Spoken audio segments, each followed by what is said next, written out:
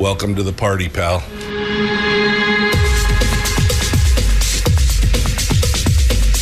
The Michael Dukes Show. The greed and the entitlement is astounding to me. What more could you want from a low-budget radio program? This is a dumpster fire. That was just BS. It is time to get a new perspective. We know just what you need, and we've got just the cure. Open wide and prepare for a steaming hot cup of freedom. I just don't fathom it. The Michael Dukes Show, streaming live across the world. Live around the world on the internet at michaeldukeshow.com and across the state of Alaska on this favorite radio station and or FM translator. Welcome to Thursday. Good morning, my friends. Hello. How are you doing? You ready to rock and roll? Want to say special thanks to our friends over there at Satellite West for sponsoring the program today. As always, Satellite West, doesn't matter where you are, from Nuwatak to Nenana, from Metlakatla to Minchumina, from Delta to Diomede. They've got the technology and tools to keep you connected no matter where you go, and a variety of dealers around the state to help you out, including Radar Alaska down on the Spit, Communications North up in Seward, Alaska Arctic Fire and Safety up in Fairbanks, and more. So go see them, check them out, tell them thank you for sponsoring the program, Satellite West. Good on you. Thank you, my friends, for being part of it. All right. Today we got a jam-packed show, and I have a couple headlines, but my first guest is already waiting in the wings. So let me just tease you with the headlines. Two interesting things happened. A couple more than two interesting things, but two interesting things caught my attention. First and foremost, Governor Dunleavy has appointed Tuckerman Babcock to the University of Alaska Board of Regents after the legislature submarined Bethany Markham as a regent board. He is now the interim board chair, and he will serve until his confirmation hearing next spring. So I mean, that's kind of a nanner. You don't like who I put in there because she's conservative? Fine, I'll find somebody else and put him in, and you can't do anything about it until spring when the next confirmation. They serve as an interim until they're confirmed. So that should be interesting. Good for him and good for Tuckerman as far as that goes. The second piece of news that caught my attention is this article in the ADN, and Must Read actually picked up something about it as well, about the governor's new pro-family advisor, or I guess now former pro-family. He was new, and now he's former, because he had some things to say on a podcast that he hosts that were controversial. And now, I mean, I would say at some point that things have to be taken in context and everything else, but some of these statements are pretty crazy. I have not listened to the podcast, so I don't have a full understanding of everything in here. But some of the things this guy was saying was just a little bit crazy. Again, out of context. Maybe in context they made sense, although I would be hard pressed to figure out why. But he has since resigned, and it was a big to-do. He was recently promoted in April to a $110,000 a year job as the policy advisor on pro-family issues for the governor. Interesting. I mean, we can dive down into that later if we want to, but his podcast, I mean, it sounds like an interesting discussion, if nothing else, just to hear to hear everything in context. I'd kind of like to know, who is this guy? Anyway, you can go read the article both at Must Read and at the ADN. Meanwhile, let's dive into it today. We continue our post-mortem on the budget and the session and the special session and the vying and the political tug-of-war that's been going on in the legislature. Today, we've got two special guests to talk about it with us. Coming up right now in hour one is Representative Ben Carpenter, who is the chair of the House Ways and Means Committee, who were tasked with creating a long-term fiscal plan for the state. And that effort ran into a lot of hurdles and roadblocks, I think, not anything on Rep Carpenter's nothing on his side. He was trying to get it through, and there just seems to be a whole lot of stuff going on.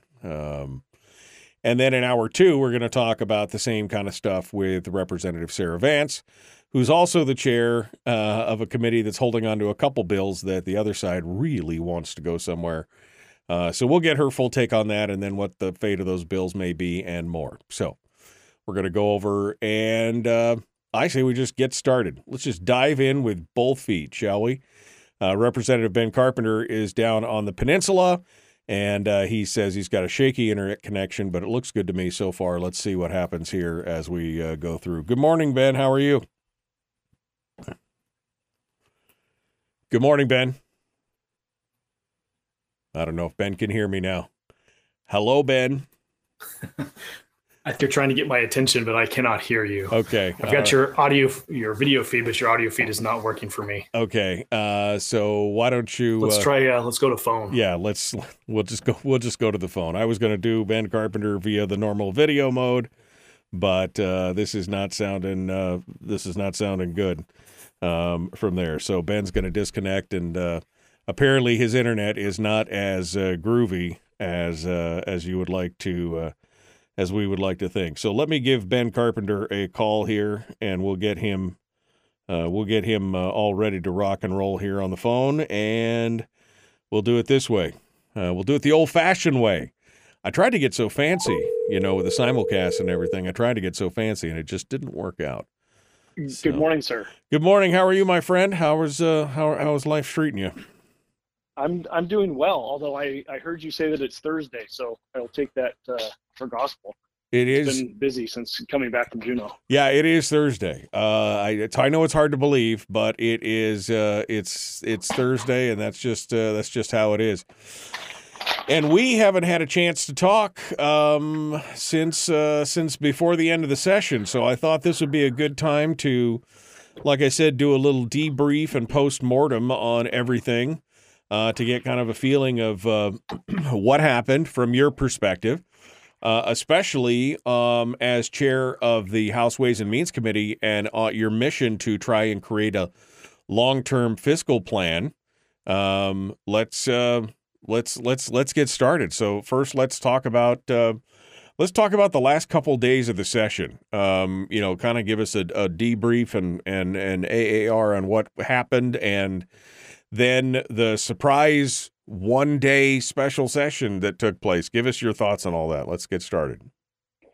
Well, from a really big picture view, I think it can best be explained as people got more focused in how to get out of Juneau than how to do anything that would be related to a long-term fiscal plan. And that is just the plain fact. We came down to day 120 and no budget from the Senate. We were promised earlier on in the session that we were going to have two budgets, a operating budget and a capital budget. And on the 11th hour and 59 minutes, we were given a budget that included both of those budgets. And so we had no House conversation about a capital budget spend. And that's where you saw the last minute negotiations happening for finding agreement on a budget, was on what the capital spend was going to be. And the votes turned out the way they did because of that, because of what people could finagle for their districts. So I don't begrudge anybody that. The capital spending in the state is important, and so is the long-term fiscal plan. And I guess people just need to realize that I have presented an alternative to the current long-term fiscal plan. Right. Well, it's going to take a lot of effort to get that. Wait a second. I mean, the current long-term fiscal plan, are you insinuating that there actually is a long-term fiscal? Because from where I'm sitting, there doesn't appear to be a current long-term fiscal plan, other than, I guess, then you could say, they want to spend. That's pretty much, that's really, and take the PFD, that's pretty much it. That doesn't appear to be much more of a fiscal plan than that at this point. Well, the only long-term fiscal plan we have in play is to use the permanent fund earnings to pay for state government. Yeah. That is the long-term fiscal plan in play. That's what some members of the legislature, they can't come right out and say it, but they don't want to have a PFD. They don't want to have a dividend payment. They just want the government to consume all of the permanent fund earnings.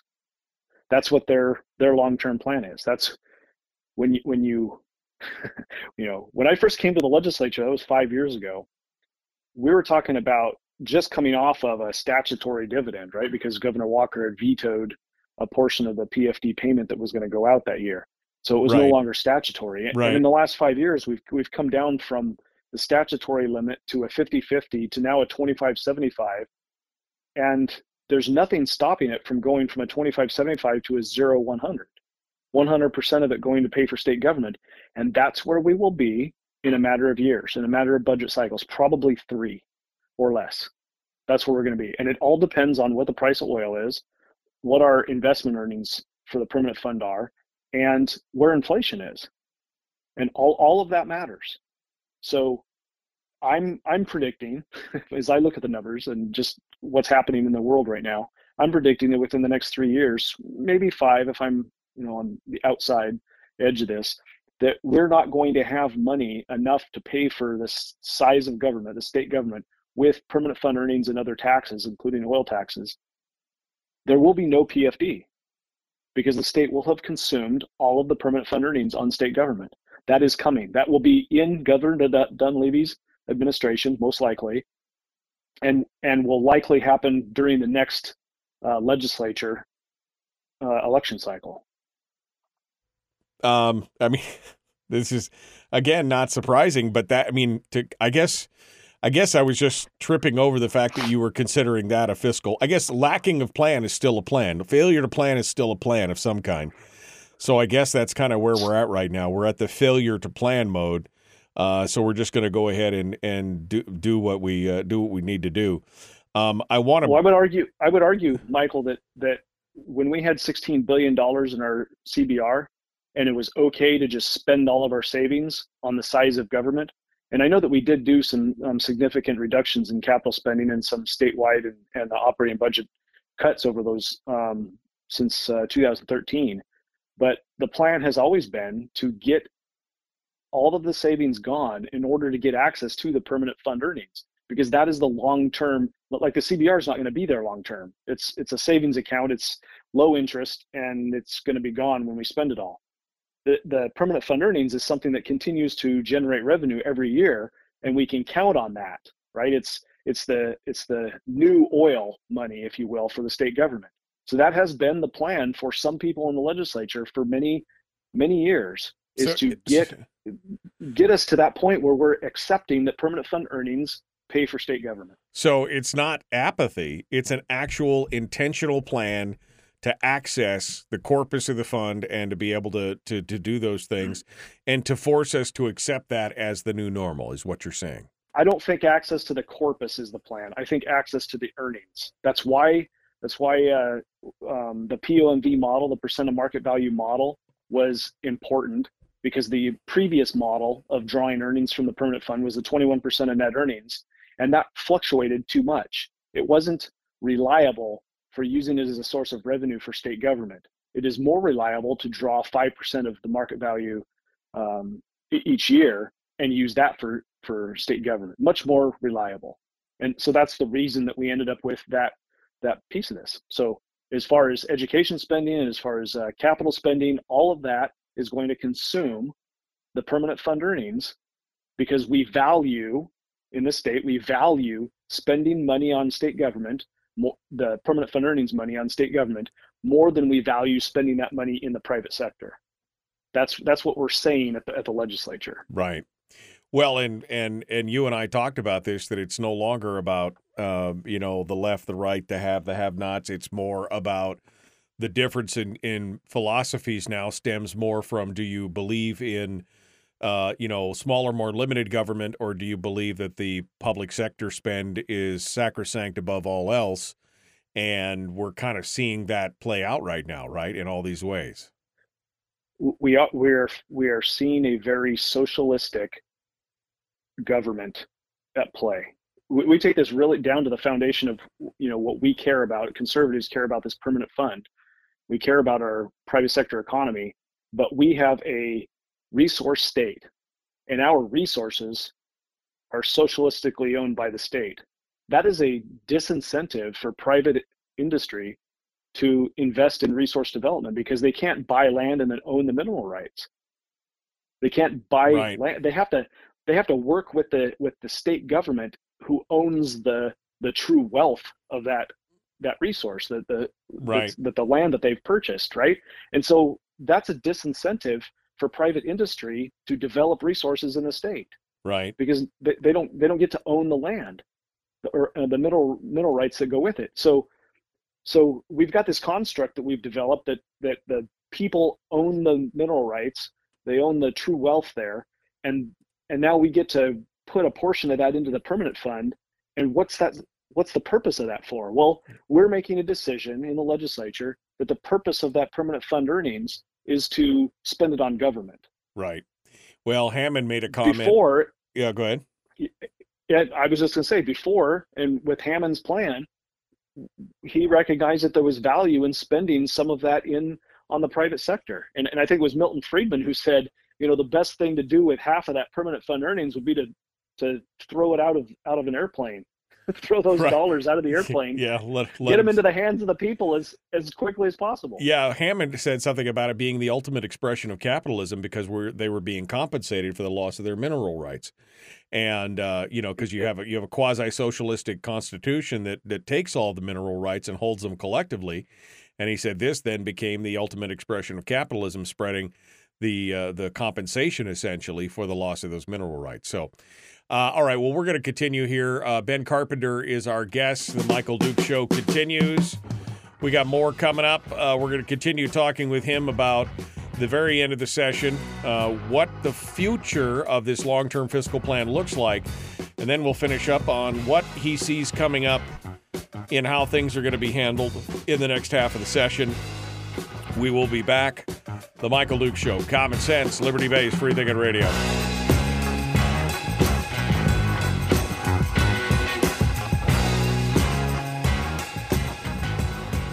If you missed the show, you can listen to it on your time with Dukes On Demand. Oh, and it's free. Like America used to be. Streaming live every weekday morning on Facebook Live and MichaelDukesShow.com. Okay, we're in the break with Ben Carpenter right now, going over all the details and everything else of what happened. I guess maybe I was a little too Pollyanna-ish there, Ben, when I thought that that it was more benign neglect than anything. Well, not benign, but neglect that was the plan, instead of, no, this thing has been kind of gamed out from the very beginning to get full access to the earnings reserve and to basically anesthetize the people to the PFD spending being used to fund government.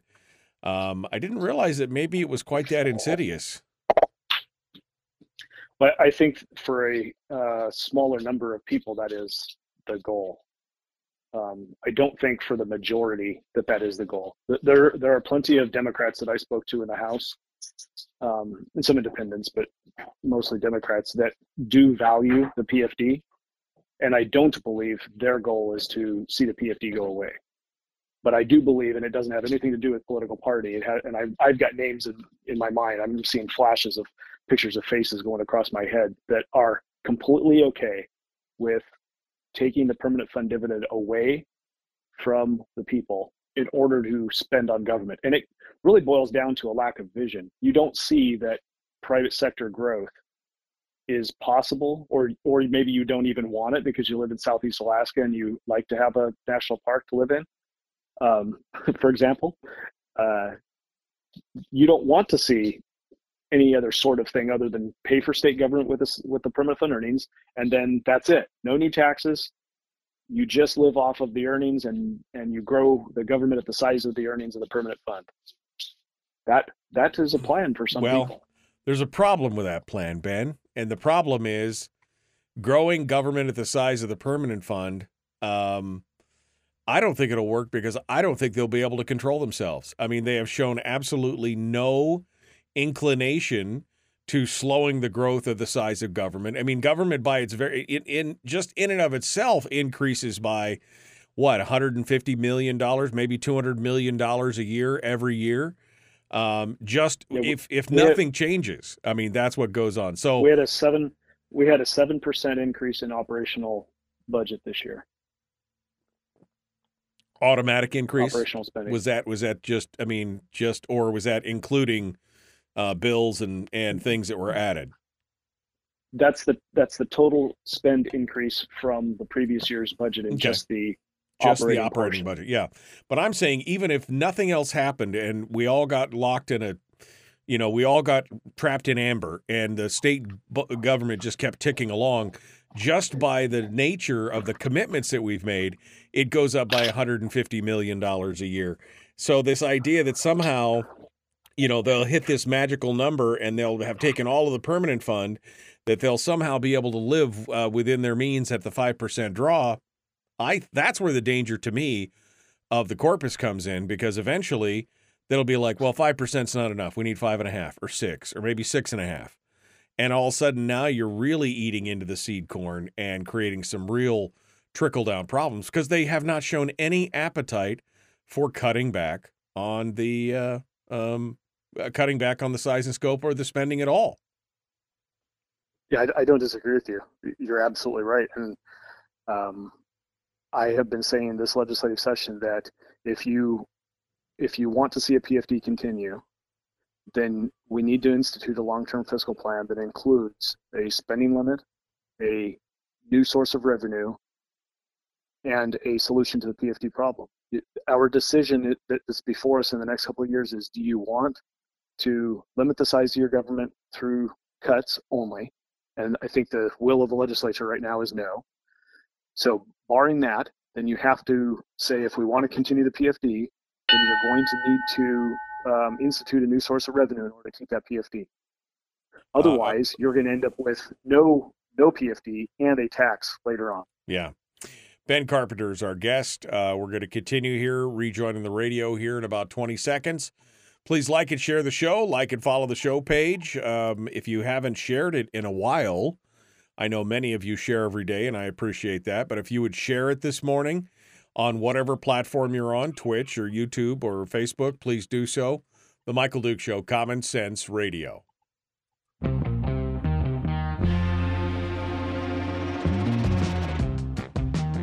The Michael Duke Show. Seriously humorous with a pinch of intellect. Sorry. That is humorous. Here's Michael Dukes. And we're continuing with Representative Ben Carpenter. Talking with him about the state of the state, what took place at the end of the legislative session, the long-term fiscal plan, and more. Ben, I want to go back and revisit here because you kind of went over it, but I want to, people here in the chat room, listeners to the show, I've gotten a lot of emails and comments since the end of the special session. They're upset. They're upset about what went down, the fact that it was only, a day that there was, in their minds, capitulation on this. And, you gave some reasons why it was. But I want you to talk us back off the ledge, so to speak. If you're talking to a group of people who are just mad as hell and not going to take it anymore based on what happened on that final one-day special session, I want you to, tell us, explain to us in your own words how you, in your own mind, can kind of, live with that. What is it going on? Why did it happen? And what does it mean moving forward? Because I guess I should set the stage for just a second before I let you go to town on this. Because for me, I understand a lot of the arguments that I've heard from various legislators who voted for the concurrence. But for me, it was a matter of protecting the process. Even if we had gone to conference committee and all these things had, all these things had happened, blah, blah, blah. Even if it had been a worse budget when it was all said and done, at least we would have defended the process because we would have had a conference committee where both sides had their say and instead what I saw in a lot of ways is capitulation has set a precedent, and we've seen what's happened in this legislature in the past 5, 6, 7 years with these kind of precedents being set. They get used over and over and over again. And so my fear is that the process has been damaged. Put the budget aside, but the process has been damaged. That's my main fear. But can you, again, for the average listener out there who's just agitated and mad, give us in your mind, your thoughts on why this is not, maybe not okay, but the justifications and how you can, live with the outcome that your fellow legislators put together here. Well, Michael, I guess the way that I would respond to that first off is to say that following the results of the election, this last election, and the formation of the organization in the House in January, it was very clear to me that, and this is where my expectations based on my experience in the legislature, it was very clear to me that we were going to struggle with finding any sort of agreement that I was going to be happy with on the budget. If you take, for example, not all Republicans agree on what the budget should be, and you wrap your head around that and just realize that we've got a battle within just with the Republican Party philosophy within the House, let alone the Senate. That's another matter altogether. But just within the House, we don't all agree. And we don't have 21 Republicans in our majority in the House. We had to bring in some Democrats and Right. a quasi-independent, but I consider him a Democrat, Right. into the fold to make that majority. So my expectations from the very beginning was that it was going to be a struggle to find some agreement on anything, let alone something that I would like. And as I talked about this fiscal plan from the very beginning, I said there's a 1% chance that we're going to be able to pass any of this session, let alone a budget that we're going to like. So, we're looking at a socialist makeup of a state, right? That's really what our founding document gives us, a socialist, very socialistic type of state government. And we fiscal conservatives are struggling against that every single legislature to bring some sanity, Your comments about the structure of the process are very, very apropos. If we can't agree as a people and as legislators to use something as basic as the golden rule as a moral foundation, but as just as a foundation on how we're going to treat people and treat the processes that are treating those people, right? So if we're not going to use the golden rule, then we've got a problem because some of us live by the golden rule. We think that's to our core what's important to us, and others don't, and they will manipulate in order to get what they want. And that's where we're at, is some people are just more comfortable with manipulation to get their way than they are having a true leadership discussion and finding compromise. There was no compromising with the Senate this year. No. Period. No. Zero. None. Full stop. No compromise. End of story. Yeah. Full stop. There wasn't even two parties at the table willing to compromise with each other. Until you break the will of both of those parties and bring them to the table, and they both recognize value in the other team, in the other opponent, and they're willing, because they have to, compromise from their position, then you're not going to have compromise. And that's where we found in this session. And I don't see anything different in the next session. I don't see anything different. The Senate has proven, and the House has proven, that we don't need to compromise. We just need to take it down to day 121, and they'll get what they want. Well, that kind of leads me again to my next question. Has the House majority learned a lesson in this? Is this going to be a case of monkey see, monkey do now, that the House doesn't turn over their budget to the last 6 hours to the Senate? Or we've seen in the past when the House is delayed, the Senate just makes up their own and then just puts a committee substitute in when it's all said and done. What is the, what is the maneuver here? What is the tactic at this point if they are going to continue to try and roll the clock down and use time compression as a weapon? What does this next session look like? I mean, is this a battle of the wills to the very end and nothing happens until day 121? Well, there's a remote chance that things could change for this next legislature, and it has everything to do, in my mind, with what the governor does next. The budget is not complete. Last I understood that it had not been transmitted to the governor, but maybe it has already. He has 20 days once he receives the budget to decide what vetoes he wants to offer. And my recommendation to him would be to pare this budget down. If we're going to take about $800 million out of the permanent fund to pay for state government, then I would find $800 million worth of money in the budget, and I would remove it. And then we can have a conversation in October about a long-term fiscal plan. And we would have a better starting place for the budget discussion next year, because then the governor's actions at the end of that budget cycle would mean something. They would know that the budget is not over on day 121. The budget is actually over when the governor signs it into law. Right. So we have an opportunity here, but I don't know what the governor's going to do. Do you think the governor has a veto-proof majority? I mean, $800 million is quite a bit. I mean, we saw what happened back when he put out the quote-unquote apocalyptic budget and the hue and cry and the recall and, I mean, everything. I mean, just everything else, dogs and cats living together, mass hysteria kind of thing. Does he have a veto-proof majority that would support him in that? I mean, obviously the Senate is all about passing this budget. This is their baby. They're going to vote to override the vetoes. What about the House?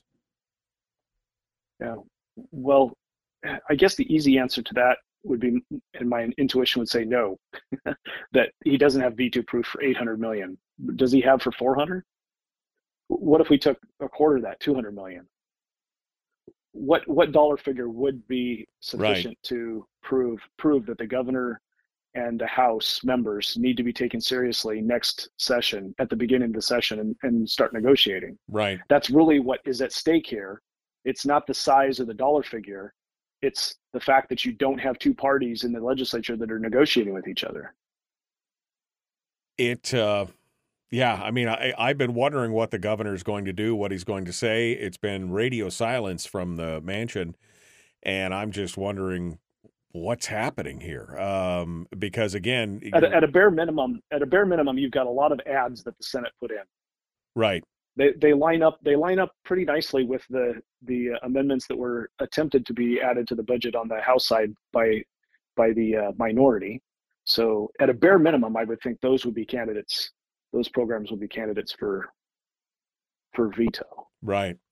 Well, we'll have to see. We'll see. Yeah, I guess I don't know if the governor has anybody listen to the show or anything else, but Governor, if you're listening, please. The red pen is the answer to some of this problems. You've got $1 billion of inflation proofing that's taking money out of the earnings reserve account and putting it into the corpus of the fund that isn't necessary, because we are drawing with a 5% market value that's automatically inflation proofs over time.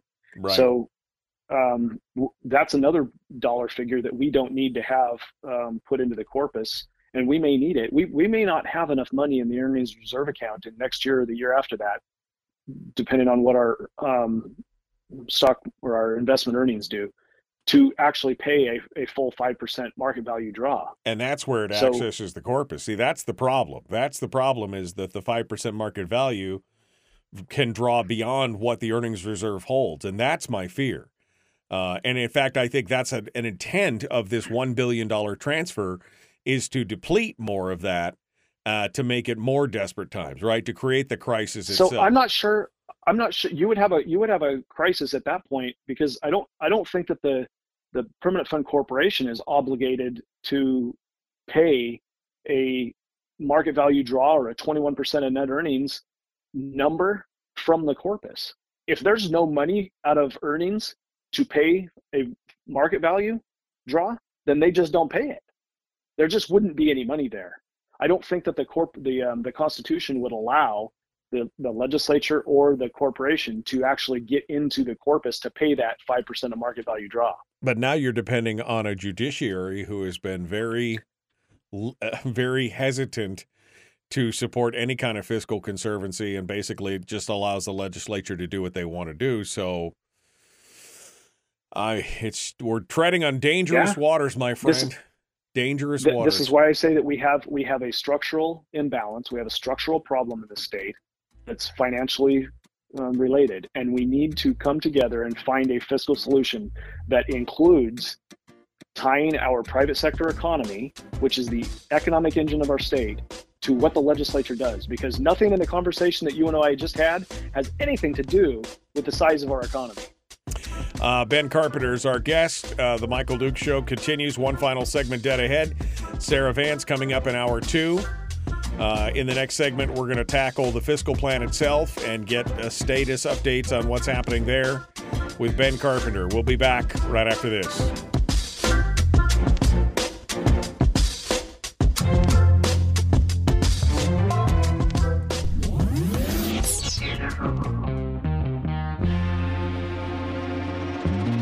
Listened to by more staffers in Juneau than any other show, because their bosses told them to. And after what they just heard, oh man, they're going to be pissed. You're a bad, bad man. The Michael Dukes Show.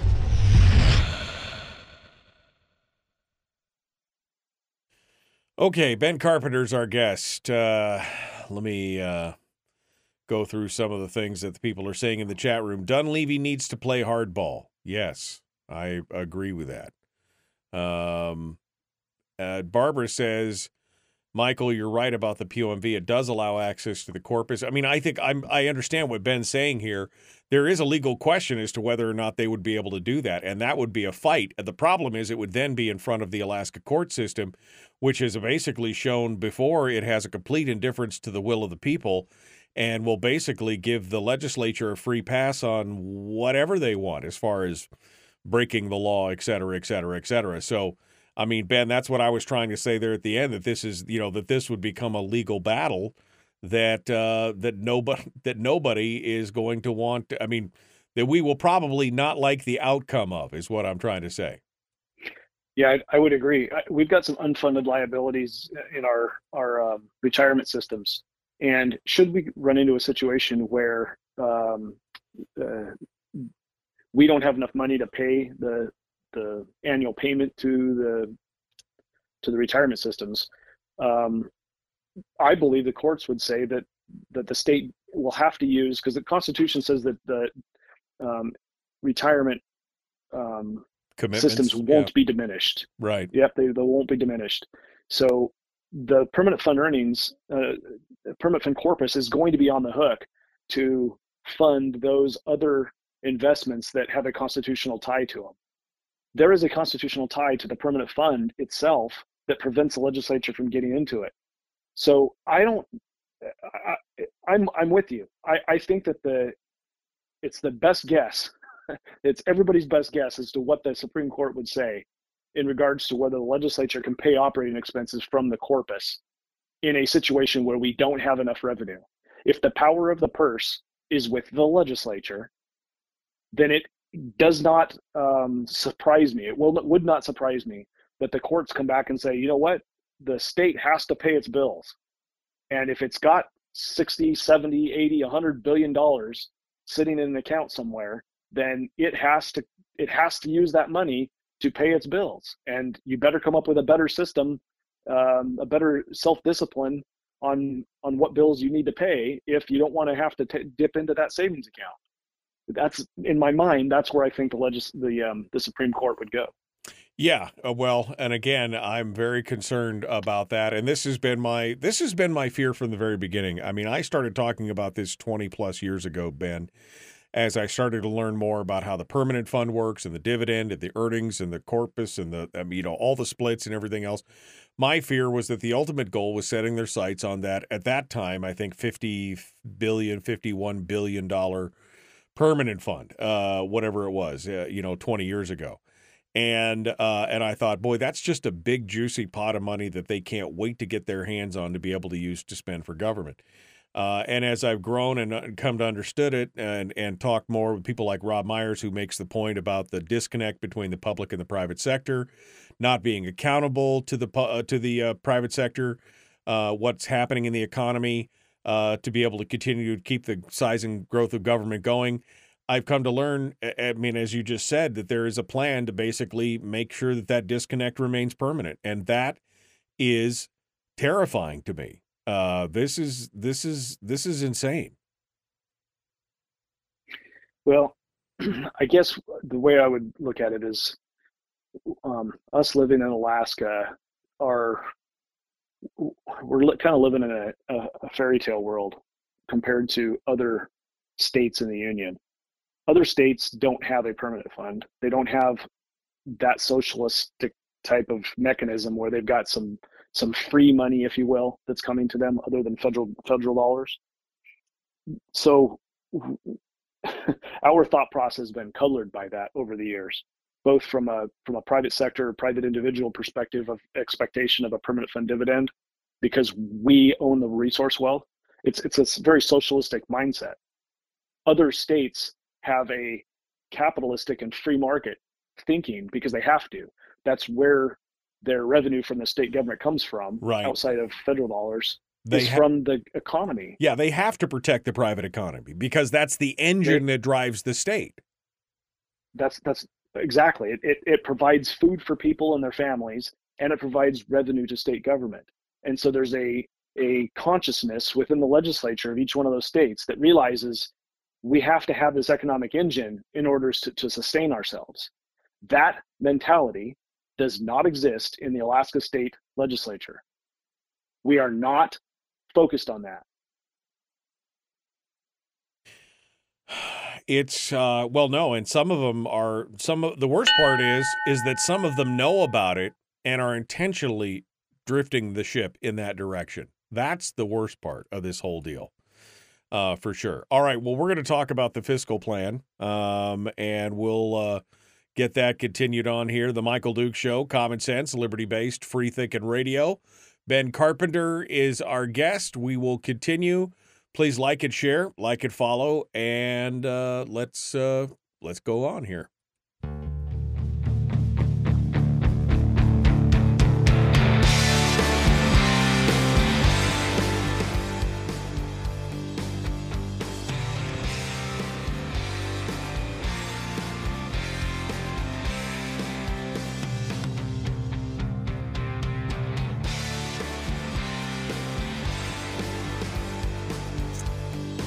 Okay. We're continuing our discussion right now with Representative Ben Carpenter from down on the peninsula.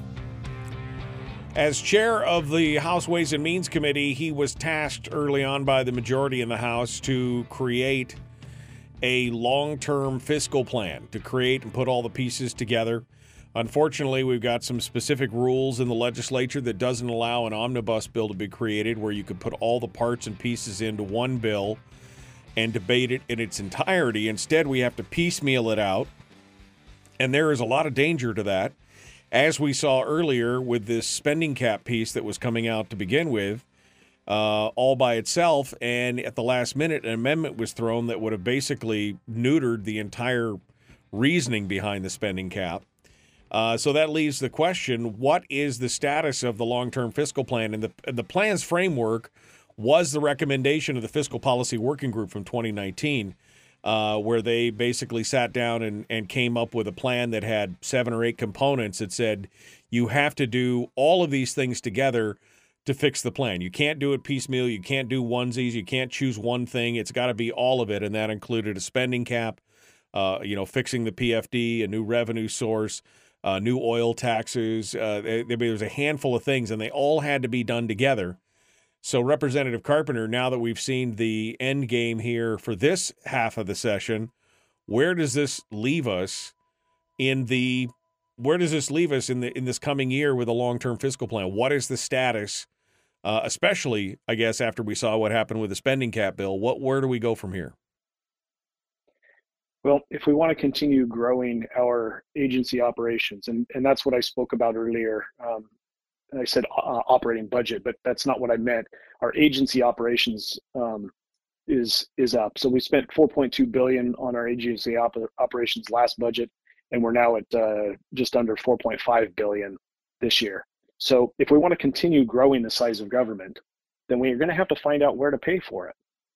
And it's either going to come from new taxes or it's going to come from permanent fund earnings, because those are the only two sources that of money that are going to be money that we can use. If you don't increase revenue, then it's going to come from the permanent fund, and that's the permanent fund earnings, and that's where we're at. So if we're going to see the governor reduce the size of this budget, then we have the will to reduce spending, at least from the governor's perspective.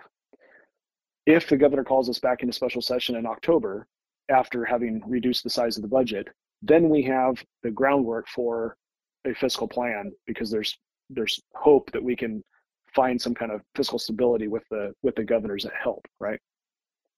If we just have the size of budget that we have right now, and we go into some sort of special session in October, we don't have any sort of will or conversation about long-term fiscal plan. There's no need to show up in Juneau, because it'll be a waste of our time. Right, because there's no leverage, right? Because there's no leverage on having the budget process. That's what it's all about at this point.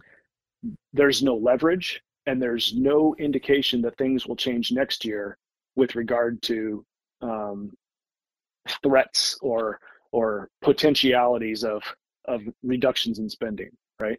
So it really is key. It is really key that the governor step up with this conversation and help stabilize our spending by reducing the size of the budget and calling us back into session in October to have a conversation about how to stabilize this fiscal problem that we have. That's really key. If we can't do both of those pieces, then we're not likely to see success in October just with the size of budget now, because you're not sending a message to people that what certain people in the legislature and the governor say matter, right? The veto of some of the spending in this budget indicates to others that they have to take that opinion into consideration when they come to talk about a long-term fiscal plan. Otherwise, the long-term fiscal plan can be, we'll just use the permanent fund earnings until we need more, right, and then we'll just institute a tax of some sort, probably a income tax, because that's what we had last, and that's what the left wants. So we'll just institute a tax, and that's our long-term plan. We'll just keep taxing. They said the quiet part out loud. That's what they said when they said, "Well, we have a long-term plan, the 75-25. That's it." I mean, that is the entirety of their long-term plan, basically taking the dividend and using it to fund government. And it won't just be 75-25. And their own model shows that only works for a few years, and then you're running a deficit again, because you're not addressing the issue, which is the continual growth of government. You don't have enough money in the permanent fund earnings to pay for the growth of government. And so you will end up with a tax anyway. It just is prolonging it. Right. So then you've got no money from the permanent fund earnings coming to the private sector, right? Right now you've got $881 million coming from the permanent fund earnings through permanent fund dividends into the private sector. And they would take that away. They would say it is better to spend that $800 million on state government than it is at small business in Alaska. Right. So we don't think that's the best use of the permanent fund earnings. I'm of the opinion that if you would split this fairly 50-50 and spend some of it on your private sector and tie that private sector back to the state government through some sort of taxation, that it would benefit both small business and state government in the long run. Right, because it would create... That's where we need to be. Well, because it creates the tie, and again, I'm no fan of taxes, but even from an abstract viewpoint, you can see it. It creates that tie between the private economy and the government, which they no longer have. Unlike every other state in the nation, they no longer have that tie. You have to create it so that they have to care about what happens, otherwise they lose revenue. That's exactly it. It is a very socialistic or I don't know, you could put another label on it, to think that the people can just exist in their society, their government, their state, without having to pay any taxes. Well, that is nonsense. We are paying taxes, but it's a hidden tax, right? I mean, the stealth tax. That's exactly it. Yeah. Yep. And to think that you're going to give up the PFD, or it's not, the benevolent government is not going to give you your PFD because they can't afford it anymore, and you're not going to end up paying taxes in some other manner, you are lying to yourself. Right. That is going to happen.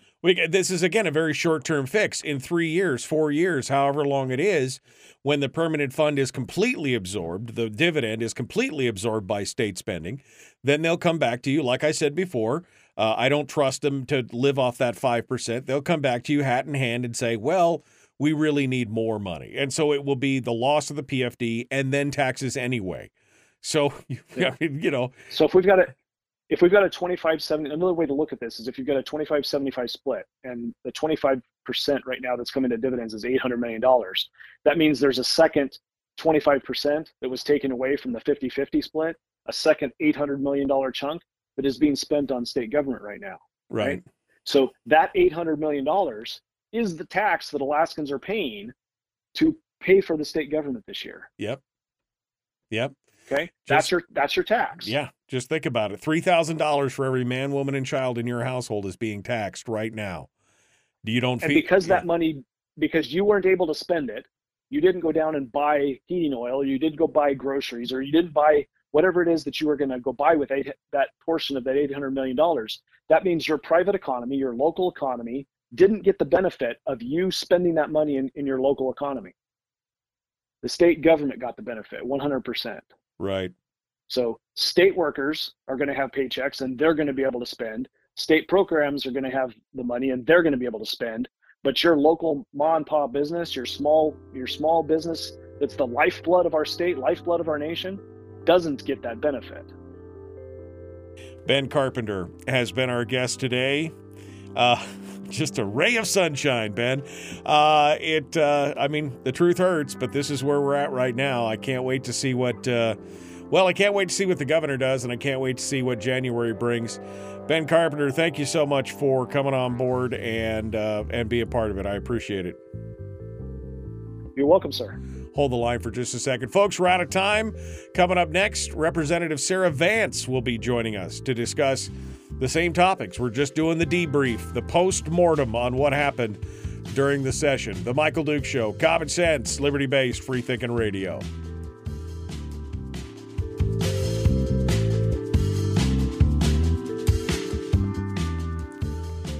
All right. Some people are screaming in the chat room about how dare you talk about taxes. How dare you talk about the oil companies are giving it away. And I mean, they obviously have not read anything or paid attention to any of this discussion, because new oil taxes are part of it, as well as some kind of other sales tax or other kind of revenue generation from the people. So, I mean, there's parts and pieces to all this, but I mean, people can just scream into the wind all they want, I guess. But Ben, I want to give you the final thoughts here before I let you go for this morning on, what we're going to be seeing, maybe what we can do, what should we be watching for, et cetera. Yeah, I know that there's at least one person that's screaming about needing new oil taxes on your chat. Sure. So I'm not sure that the people really agree that oil taxes is the way to solve the problem. Yeah. Well, I would just say that it's very easy to criticize, right? That is, I come from a long line of criticizers. So the harder thing to do is to present solutions and ways to move forward, right? So I've presented through the Ways and Means committee 5 bills, right, that you could modify if you need to, but 5 avenues, 5 vehicles to move the state forward in a different direction that would stabilize the structure, stabilize the budget process that we have, right? Take the PFD payment out of the budget process, and then you don't have to fight over it every year. It just is revenue to the state. Create a broad-based, low tax that everybody pays a little bit. Remember, you're already paying $3,000 a month, a month. You're already paying whatever portion of the PFD is taken away from you. So give that back to you and then pay a little bit in a tax. right? So I've presented some solutions. I'm presenting some criticism. You're right. It's a negative conversation, but I am not presenting just the negative piece of it and letting somebody else solve it. I'm presenting the problem as I see it, and here are some solutions that I think would put us in a better position. So if there are better options out there that don't involve additional taxes, then somebody step forward. But somebody has to pay for state government.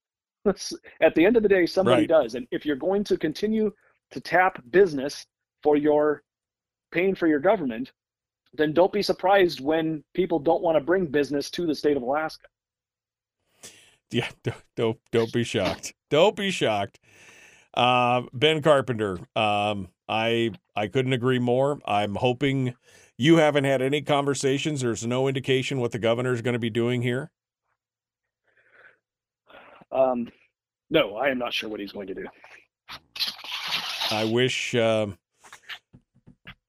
really wish we had more communication from this administration. All right. Well, Ben, thank you for coming on board and sharing with us. I really appreciate it. Look forward to talking to you again soon. I guess we'll see what the next 20 days or so will bring. Okay. Sounds good. Thanks so much. I appreciate you being part of it today. Thanks for coming on board. Ben Carpenter, our guest here on the Michael Duke Show. What a hot freaking mess, man. Hot freaking mess. That's exactly what we're dealing with right now. Okay. Well, we're finishing up today for our again kind of the after action review, the postmortem, the debrief on what took place in the legislature. Let's go talk to a ray of sunshine, shall we? A ray of sunshine. Little Miss Susie Sunshine, we call her around here. Representative Sarah Vance joins us here as we're getting ready to rejoin the radio here in a minute. But let's say hi before we get in there. Good morning. How are you? Good morning. Are you all sunshine? What's the weather like down there? I'm just curious. I see some blue sky out my window right now. You looked up and I saw the blue in your glasses and I'm like, oh. Yeah, it's trying. It's trying. And right. Well, I have my patio furniture out there. I'm like, bring it on. I'm ready for some sun. Bring it on. Well, do it all. I'm going to be down there this afternoon, so just make sure you make it nice for me before I get there, okay? I gotta get stuff. It has to be nice for me. That's all I'm asking. So, session's over. Big sigh, heavy relief, frustration. Did you kick the cat when you got home? I mean, I just want to know what's going on. You know, what are your thoughts here? I got 60 seconds to give me a thumbnail before we jump in. I am craving order. I've been in such a world of chaos that I'm purging my house. I'm like, I will bring order to my life one way or another. And so I'm just tossing stuff. Right. I opened up the garage. I'm like, it's gonna go. She's looking at it and says, does this bring me joy? No. That's right. That's right. She went all Maria Kondo on us. It's just like, does this bring me? No. And she's got a burn pile out front. She's burning it all. It's going to be. That's good. I mean, I know sometimes you just like, there's something in my life. If I feel like I need to take control of something, that's a good way to do it. Cleaning. I don't like you. I like you. I'll put you up there. You can't tell me what to do, Sorry, that's all the voices in my head, not yours. All right. Well, Sarah Vance is with us here, and we're going to jump into this here in just a moment, and we'll see. We'll see where this all goes. I mean, this whole thing has been such a hot, steaming pile from the very beginning, and the end of it was not disappointing as far as that goes. Hey, Fiesta wear. Let's continue on here. The Michael Duke Show. Sarah Vance is our guest. We're going to jump back into it here and get ready to go. Folks, please like and share, like and follow, do all the YouTube-y things, subscribe, ring the bell, you know the drill. And let's get it all going on. All right. Here we go. Let's do it. I'm ready. I think. No promises. Common sense, liberty-based, free-thinking radio.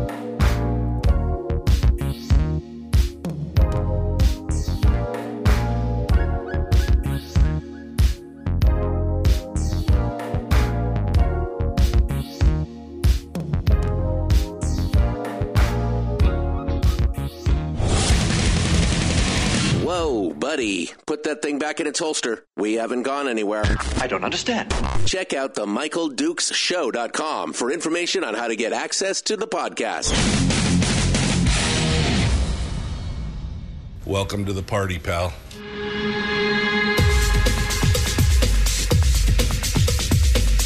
The Michael Dukes Show. The greed and the entitlement is astounding to me. What more could you want from a low-budget radio program? This is a dumpster fire. That was just BS. It is time to get a new perspective. We know just what you need, and we've got just the cure. Open wide and prepare for a steaming hot cup of freedom. I just don't fathom it.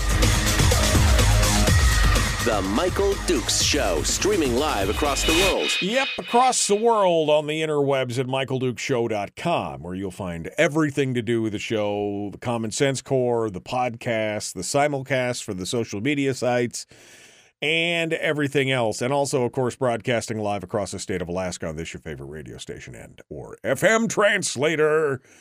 Good morning, my friends. It is Thursday. Ooh, can't believe it. I love a 4-day work week. I would love a 3-day work week even more. I would love a 1-day work week the best. That would be it. If I could get all my work, I would work 15 hours. I already work 15 hours. I would work 20 hours in a single day if I could make that happen. That would be fantastic.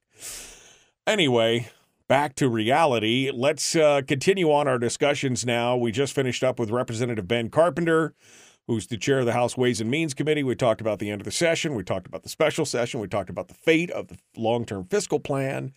It was all very depressing, but important information. That's what I do. I bring important but depressing information every day. That's my job.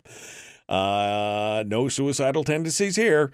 We're going to be jumping into it, though, and getting a little bit of sunshine in our lives with that ray of hope and cheer from the down in Homer, down the Lower Peninsula. It is Representative Sarah Vance who joins us this morning to discuss all these things and by all these things, I mean the full post-mortem on what happened during this absolute poo parade that was the legislative session. Sarah Vance joins us this morning. Hello, how are you this morning? How are you doing? I'm doing well. You're doing well. I mean, am I wrong in describing it that way? I mean, it was an absolutely brown mess by the time we got all said and done. I mean, the last few seconds, I mean, you and I haven't talked, I don't think, since the whole thing went down. You're waiting till the final hour, 6 hours and 26 minutes or before that. No, it was less than that because it was 6:26 when you got it. So 5.5 hours from the end of the actual session, they drop the budget on your desk, take it or leave it. They walk away, wash their hands of it.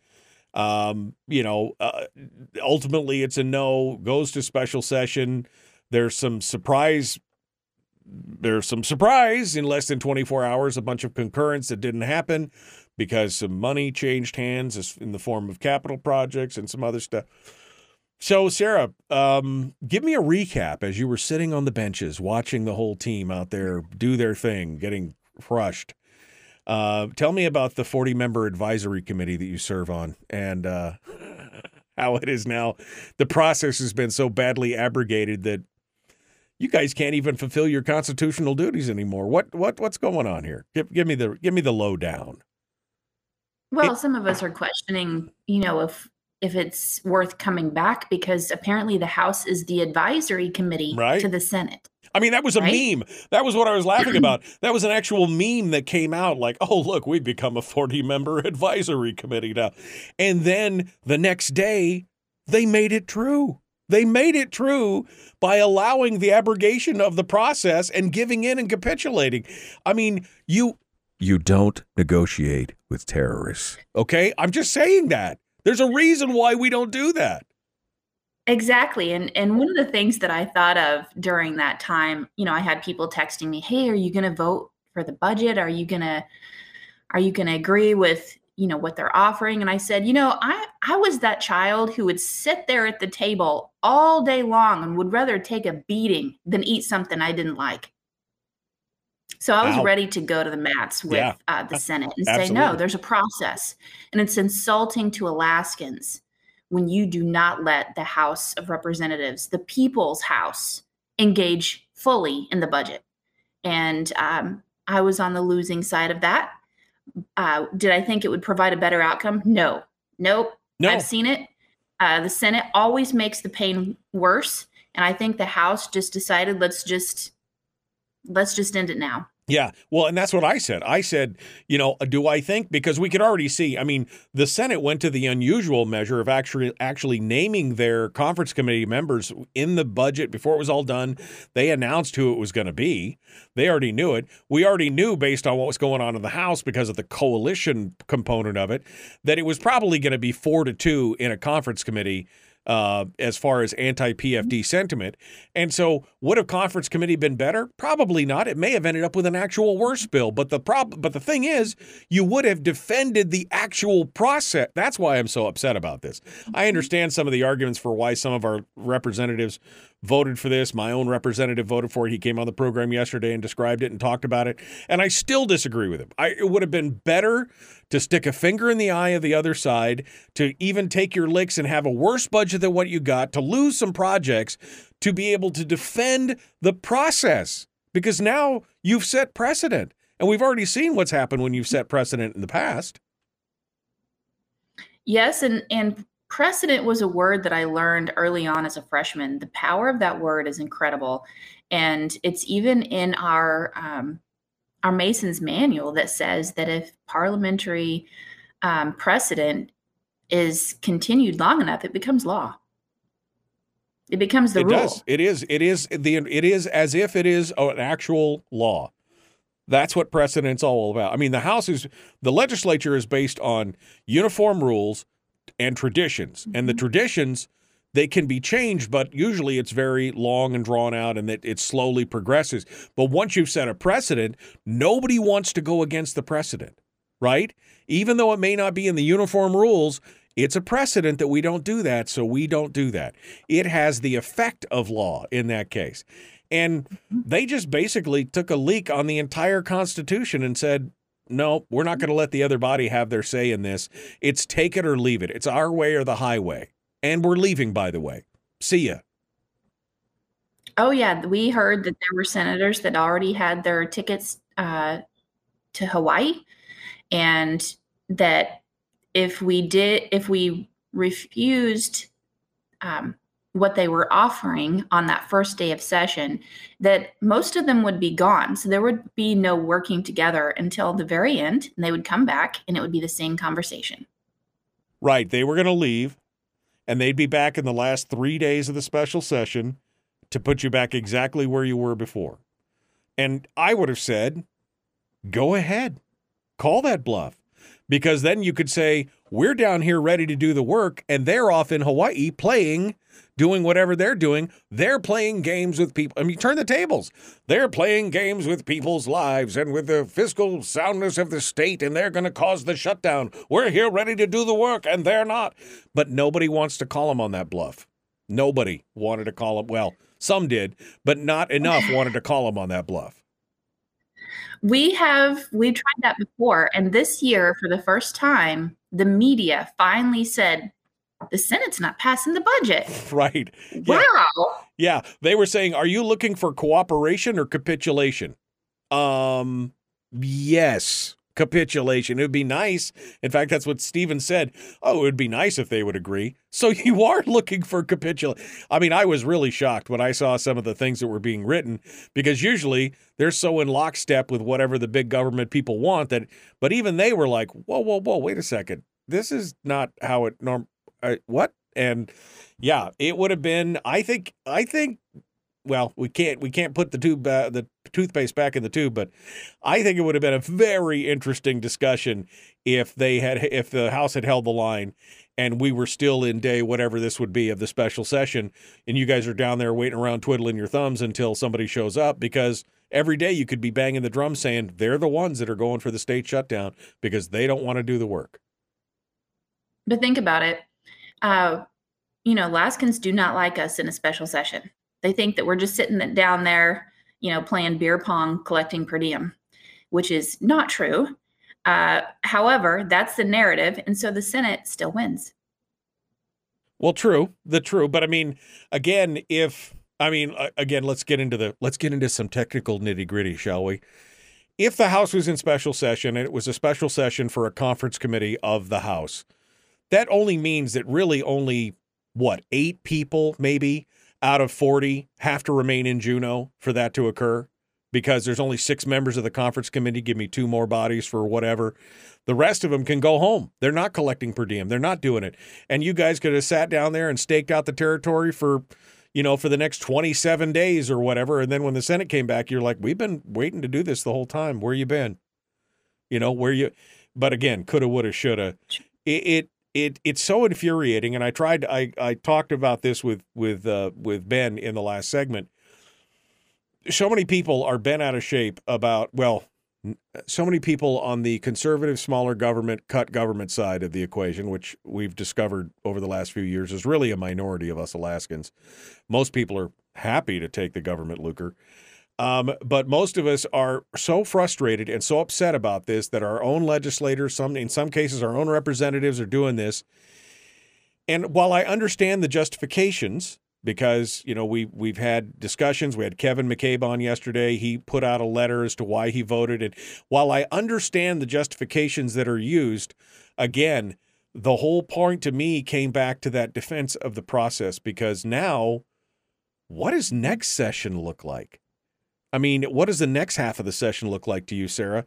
If they're going to hold back to the last 5 hours, you guys transmitted your budget a month before the end of the session. So now do you hold your budget to the last 5 hours? Or we saw what happened before when the House was slow on their budget. What did the Senate do? Well, they created their own budget and then inserted it as a substitute. So does that really fix it if you hold on to it? Or does the House create their own capital budget to then, this becomes a hot, worse mess than what we have now. I think all of those questions are being asked is what's the best strategy, because, I think it's been at least has it been 4 years that the House has gotten to vote on a capital budget? I think it's been such a long time. Yeah. We're kind of tired of that, because there are things that are important to us that we believe should be priorities in the capital budget. And we're asking those questions should we do what the Senate did and create our own? Hold on to the budget and say, are you willing to sit down at the table and have a conversation? Right. I'm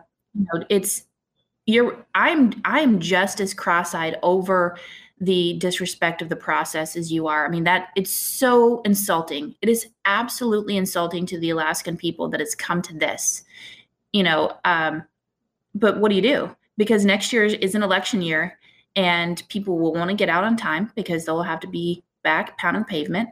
And people will be willing to do different things next year. But I do know that our finance members are strategizing a different game, because they were so insulted that their recommendations, their work became recommendations that essentially got thrown in the garbage. Right. No, I heard that even mild-mannered Bryce Edgman lost his mind. Somebody told me he was working down there at one point, because he was upset with a body that normally people would say, oh, they're allies. I understand that there was a lot of anger flowing down there in Juneau going on right now. So no idea what this looks like. Ben just suggested, the governor, do you know if the budget has been transmitted to the governor yet or not? Have you heard? Yes, and the governor is considering vetoes. However, I don't know how heavy-handed his red pen will be, but he is considering them, is what I've heard. There needs to be some significant vetoes, because all this talk about a special session in October to discuss a fiscal plan, if there is no leverage, if there is no pushback from the governor, he's the last line of defense. He's the last line in the sand on this. If there is no pushback from the governor on this, then again, it is just acquiescence. It is just complicity in what the Senate is doing. And he'll call that special session on a long-term fiscal plan, and they're like, we're already done. Our long-term fiscal plan is 75-25. Suck it. Sorry. That's how it works. Yeah, about 5 years ago, I remember someone talking about that plan, don't you? Maybe a time or two. A time or two. Let's see. I think my predecessor was pretty heavy on that one in an income tax, and that didn't work out for him. Yeah. So, it's interesting that it's the same conversation. Oh, But you know what the difference is right now? There's no more The money. people are wearing down. Well, yeah, the people are wearing down, and there's no more money in the piggy bank. That's the other thing. 5 years ago, there was still money in the CBR that they could kick that can down the road yet one more year. Now we're down to the nitty gritty. Now we're the nubbins. Now we're digging out the coins out of the couch cushions, trying to figure out how to pay for all this. And the pressure on the PFD is more than ever before. And as you said, people are tired of the discussion. Wear them down. Wear them down. That's what it's all about. They're all in it together, and they're all doing it on purpose. That was a button that a friend of mine had for many years. Turns out it may be true. The Michael Duke Show continues. Sarah Vance is our guest. We'll be back with more right after this.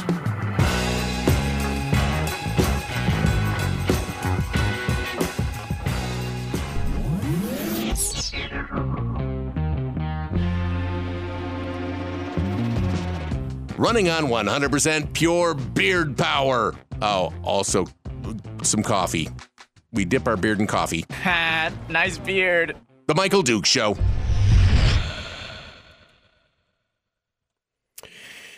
So be honest with me. That cup is full of Baileys, isn't it? I'm just saying. That's what I'm feeling like today. This cup is full of fine Scotch whiskey. That's how I'm feeling this morning. I mean, at that point, it is going to kind of drive me to drink because it's madness. It really is madness that they just abrogate the entire system and then look at you and smile. And then as Ben pointed out this morning, this is not a bug. This is a feature. This is working as intended. The entire plan was to put enough pressure on everything to be able to have a justification for taking the PFD and then take it in perpetuity, to take it in its entirety eventually. The 75-25, that's just a step, right? I mean, that's just a step in the right direction. They want to move this to permanently where it's going to be. That's all they're going to do. They'll just take the PFD and it'll be 85-20, then it'll be, or 80-20, then it'll be 85-15, then 90-10, and then pretty soon it'll be, well, we just got to take the whole thing. Because you want your services, don't you? I mean, and that's what it'll be, and then it'll be gone. And then 2 or 3 years later, as government grows, because we know it's going to. I mean, it grows by $1 billion every 7 years or something, just based on if they did nothing else and didn't even adjourn or didn't even come into session, the state budget would increase that much every year, $1.5 million a year for, in 10 years you'd have $1.5 billion increase. So it's got to come from somewhere. There's going to be taxes. There's going to be that's what's coming. Well, taking the dividend has always been part of their plan. We've seen that, and that it's working beautifully because the people are falling for it. They are believing the lie that you have to pit your dividend against government services, and that never should have been part of the conversation because the dividend had a separate path to be distributed until the court case, right? It was a transfer. It was never part of the It was a transfer. It was never part of the conversation. The size of our government should have been with our taxes and our economy and what our capacity for growth is. And we believe the lie. We let them say, well, do you want a dividend? Do you want a bigger dividend? Or do you want roads and schools? And we're still believing the lie. Yeah. I mean, they're very insidious. I mean, I am so tired of saying I told you so. I mean, I really am. And you think that would make me feel all important and stuff, but I am so sick of telling people I told you so because this is what I've been talking about for the last 25 freaking years. All the way up to when that first thing started happening, 4 or 5 years ago when they started making that argument of, well, do you want services or do you want the dividend? Oh, that is a straw man argument. That is a straw man argument. One has nothing to do with the other. If you're going to grow the size of government, it should be done with the advice and consent of the people, and they should be on the hook for it. Don't touch the dividend. Dividend's something totally different. I mean, there's a special place in hell for Bill Walker for changing the way they accounted for that, as far as I'm concerned, because that's what fouled up the whole thing from the very beginning. I'm just looking in the chat room. Brian said, "Yep, I would be on every media platform." This is when we were talking about you being in special session and the senators wandering off in the pucker brush. Yeah, I would have been like, "Special session watch day 26. Where are the senators?" I mean, I'd have been pointed out every day on social media. We'd have been doing a countdown here on the show. Where is Bert Stedman? I don't know. Where is Gary Stevens? Take the tiki umbrella out of your drink and come back to Alaska. I mean, it would have been a whole deal. Sorry, Sarah. I'm a little wrapped up about this, obviously. We'll continue here in just a second. And, yep, that's it right there. We're close to it. All right. We will be back. We'll be back with more. Sarah Vance is our guest. The Michael Duke Show. Common sense, liberty-based, free-thinking radio. Please like and share. And if you haven't subscribed on YouTube, why? Why haven't you? It's easy. Click subscribe, ring the bell, then come back to Facebook if that's better for you. All right, let's do this. Here we go.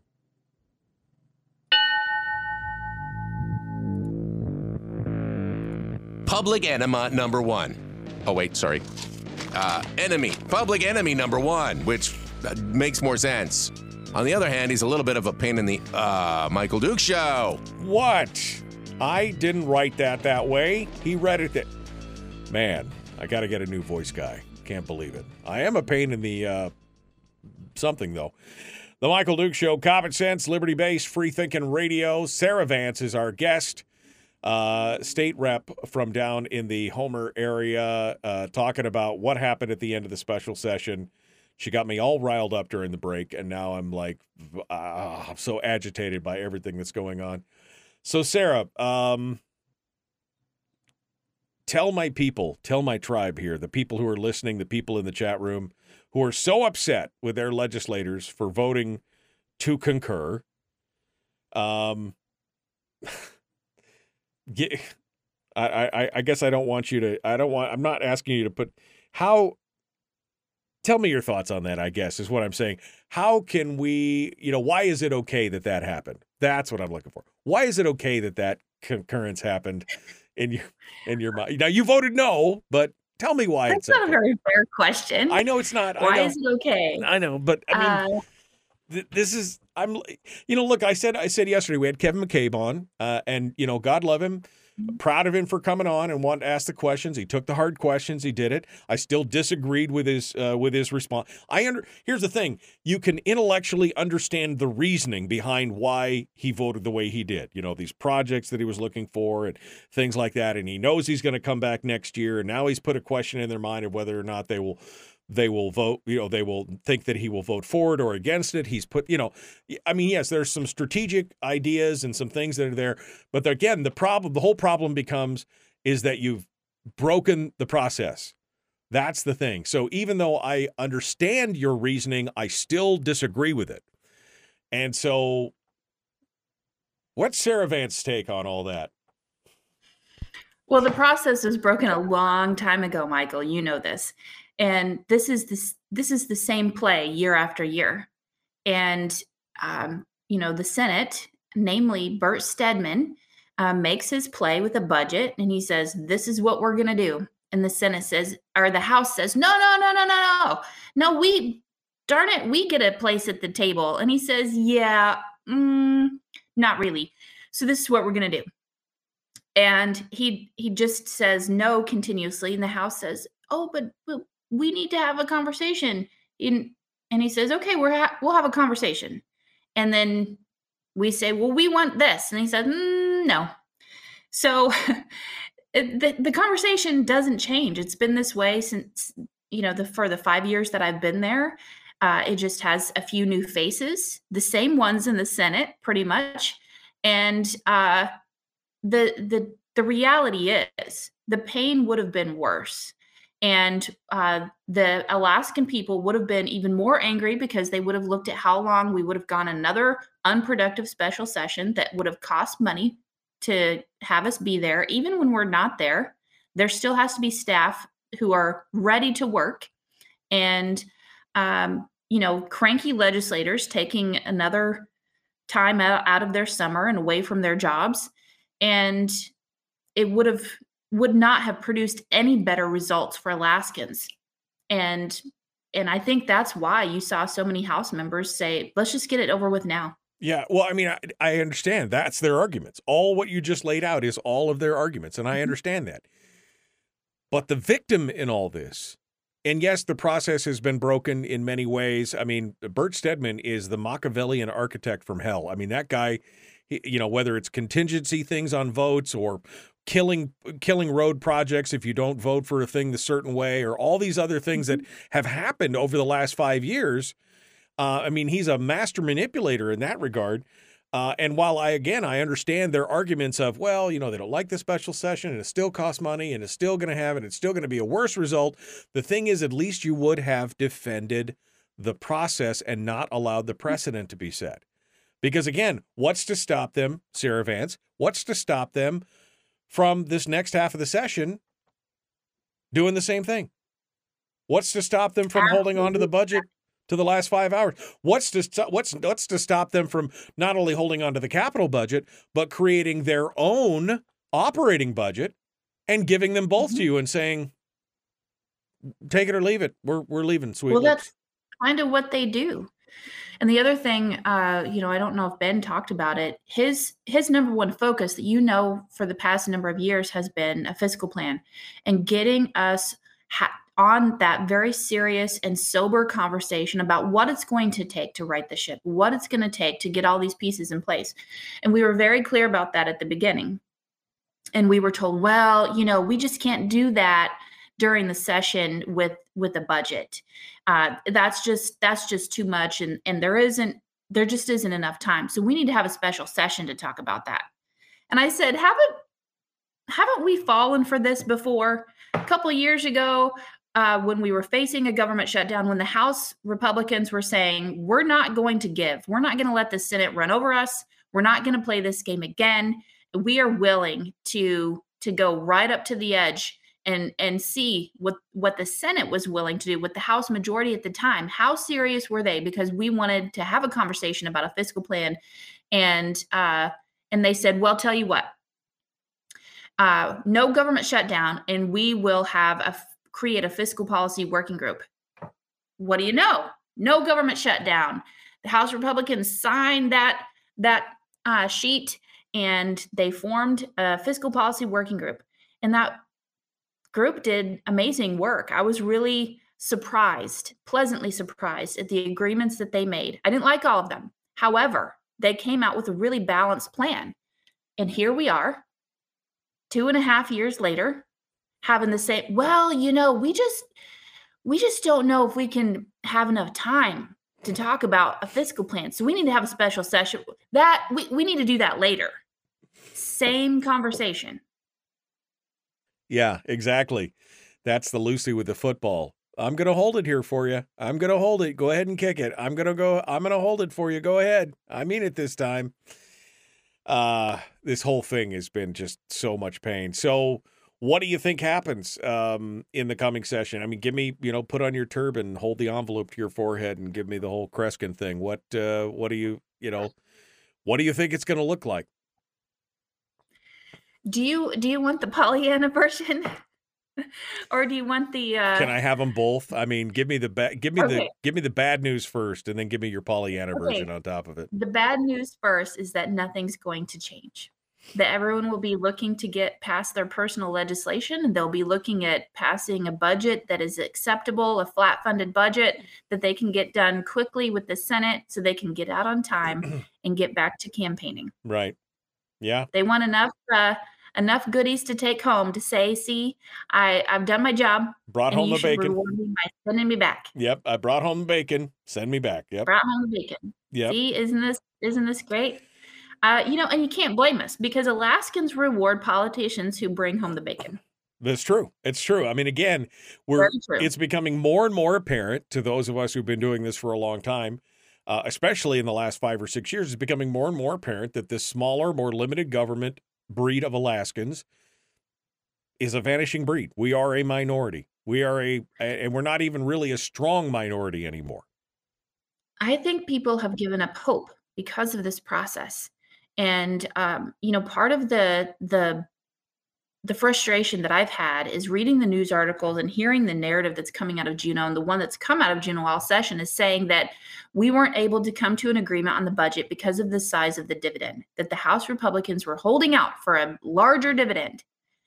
If you spent any time talking with people in Juneau or in the halls of Juneau, you would find that that is not the case. The dividend was not the center of the conversation. Now, there were those of us who were saying we need to follow the law. Let's start with that. Let's start there, shall we? Let's follow the law. Yeah, let's follow the law. It was not. But the narrative that's continuing to come out is that it's everything, the fiscal plan, the whole thing against the size of the dividend, and that's simply not true. And I just want to put a warning out to the people: you're losing the battle because of your lack of engagement. The people who are winning are the ones who are present. They're the ones having the conversation with their legislators on a regular basis.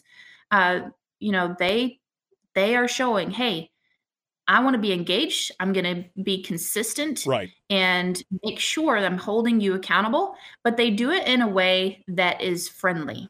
Right. Well, and let's also acknowledge that there is a huge portion of special interests that is vested in maintaining and in keeping engaged in that process because they're receiving the government lucre in one form or another. So those special interests are also winning in this. The more we become disengaged, the more power the special interests have in that. All right, 2 minutes left in this segment. Give me the Pollyanna version of it, Susie Sunshine. Give me the Pollyanna version of this right now.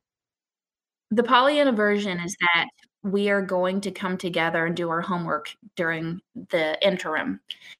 And we're going to get serious and be united on what it is that we really want, what Alaska needs for a long-term fiscal plan and policy objectives. And we're going to figure out a plan on how to get there. That's something that Ben and I are serious about. We're going to look, he's also the chair of LBNA, the Legislative Budget and Audit Committee, that has a lot of audits that show we need better management and a way to turn the ship, that we could save millions upon millions of dollars in better management and efficiency in government. That's true. Right. So by doing our homework over interim, coming together, having a plan, a better plan on how we can achieve these objectives at the beginning of session will give better outcomes. And I think it's going to be doing that work ahead of time that we did not have an opportunity to do this last session. Okay, so reality version versus Pollyanna version, 50-50, 80-20, 90-10. What do you think? Give me Vegas odds on this. Vegas odds?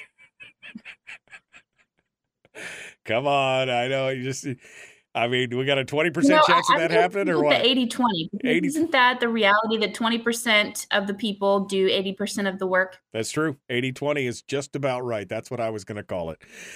All right, Sarah Vance is our guest. We have one final segment dead ahead, and when we continue, we're going to talk about her committee. She's got a couple bills.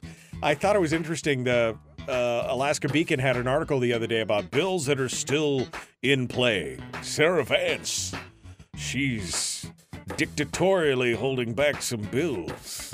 She's stopping progress. We'll talk about those bills and more, and then anything else on Sarah's mind here before we run out of daylight. The Michael Duke Show, common sense, liberty-based, free thinking radio. Back with more after this. We're broadcasting live through a series of tubes. Allowing all of these entities to provide streaming stuff going on the internet. Well, it's kind of hard to explain. Sorry. streaming live every weekday morning on Facebook Live and MichaelDukesShow.com. Facebook Live. It's a series of tubes. I don't know how you do it, Sarah. I mean, I would literally be in jail. I would just be like, you get a throat punch, and you get a throat punch, and you... And I know somebody in Juneau is writing all this down as I speak right now, and they're saying, did you see that? He threatened us. He threatened a senator. Damn right I did. Anyway, this is so insane. Just so crazy. All right, so we're going to talk about, when we get back to the radio, we're going to talk about your committees and the bills that you're currently holding. And I should pull that article up so I can sound semi-intelligent when I talk about it. So anyway, how's it been since you got back? I guess that's that should be my next question. How's it been since you got back? What's going on? It's been good. Like I said, I've been purging my house. You know, when you live in a world of chaos in Juneau where it feels like everything's out of control. I came home and I'm like, you know what? I need some peace. And the word shalom actually means destroying the work of chaos, right? Right. That'll preach right there. And I was like, I have too much stuff in my house. My daughter and I started just going through clothes and toys and stuff that we asked, how did this get here? You know? And so we filled up her 4-door Jeep full and just made a contribution to a garage sale.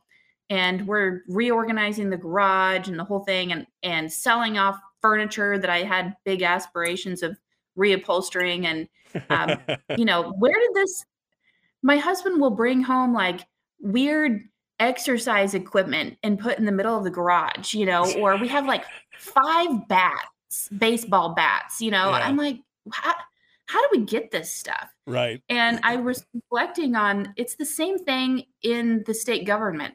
How did we get all this stuff? Right. Where did this come from as we look through the budget? Who put this in there? Right. So I'm taking back a little bit of control. I'm doing the purge and, you know, just lightening the load a little bit because I need to be able to focus. I want to be the best that I can be to serve Alaskans. And I tell you, I told my husband last night, I said, you know, I've never been a swearing woman, but I've come as close as I've ever been this year.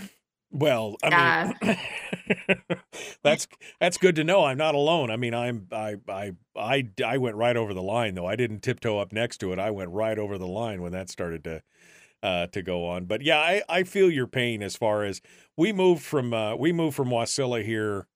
My gosh, it's been almost 9 years ago now. That's how fast time flies. And when we left the house, I was doing some remodeling anyway, so I brought in one of those big 10-yard dumpsters, you know.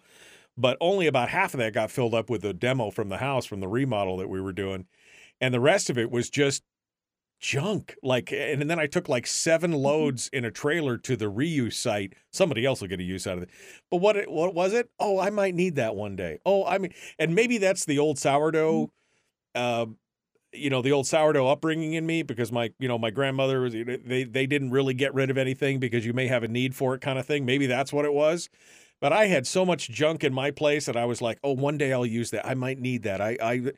No, you're right. It was so great. And here we are 9 years later. And my wife's like, we've got to purge this place again. Because it doesn't take long to start to collect crap that you just don't ever need anymore, right?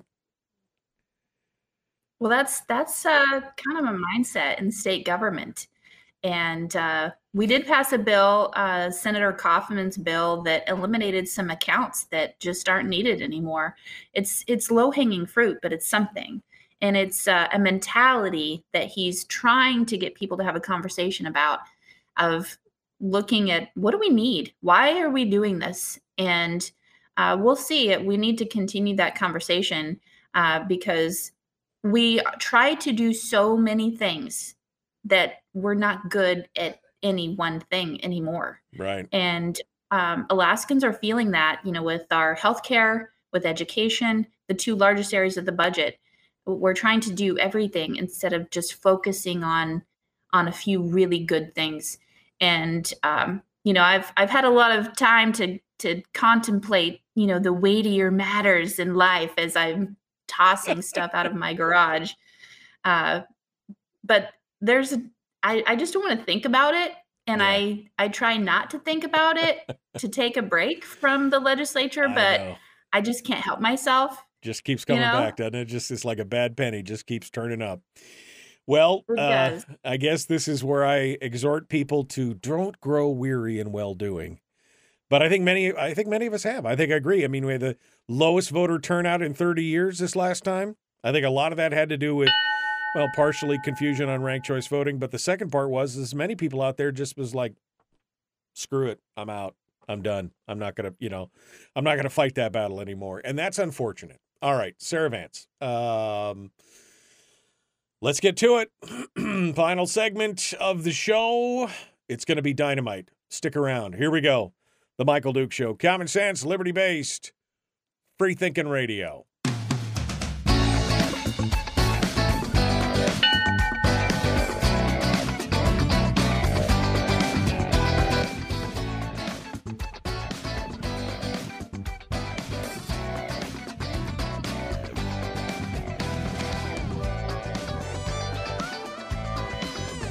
Okay, one final segment here on the program. I couldn't find the article. I don't know why it's not showing up for me, but anyway, I had to laugh because the article's theme, we were talking about it right before the break. I think it was in the Alaska Beacon, talking about some of the bills that were still essentially on the table, right? I mean, they didn't get finished in the first half of the session.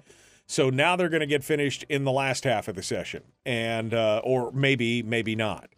And what I had to do, I had to laugh because a couple of those bills are in committees that are chaired by Sarah Vance, and the tone of the article was, "My God, she's holding up progress. How could you do that? That's un-American," kind of. I mean, it was like, no, that's when it happens on the other side, you don't say anything, but when Sarah holds something up, oh, it's a problem. You know what I mean? That's called the prerogative of leadership. So, Sarah, let's talk about some of the bills that have been held up in your committee, and what their ultimate fates are. What's happening here in your committees? Oh, well, there's a lot happening in my committees. I love talking about policy. You talk about the fiscal plan, that's Ben's wheelhouse. He lives, eats, breathes it. I enjoy the policy, and tell you what, chairing two committees, I had one of our freshman finance members who's been working really hard. She came and saw me at lunch one day, and during lunchtime, let me specify. And she goes, "When is your walk around time?" I go, "Walk around time? What are you talking about?" She goes, you can walk around to other offices and see how they're doing and talk about your legislation. And I said, I don't get that. I have no walk around time. I am chairing House Judiciary and Fisheries, had a lot of work to do, but I also had my own personal legislation that I was working on, and several of which did come to my committee and are there. And one of them is highly controversial, apparently, is to repeal ranked choice voting. And that I did pass out of my committee. I have several other election reform bills, but I do have some of the hot bills. I have the governor's parental rights bill. Right. I have Jenny Armstrong's LGBTQ bill. I have wait. That's not possible, because I was told that the Senate was not going to take up any controversial bills this year. That's what I heard. I heard that. What? I heard that in the beginning. I'm sorry. Go ahead. Interesting, because I know didn't they hear that? They said that. They said that early on. No controversial bills this year. Yeah. Right. Yeah. And let's see, I have SB 53, which is the involuntary commitment bill. I have Rauscher's judicial reform bill. I did move out two of the governor's crime bills. Very proud of the work we did on that.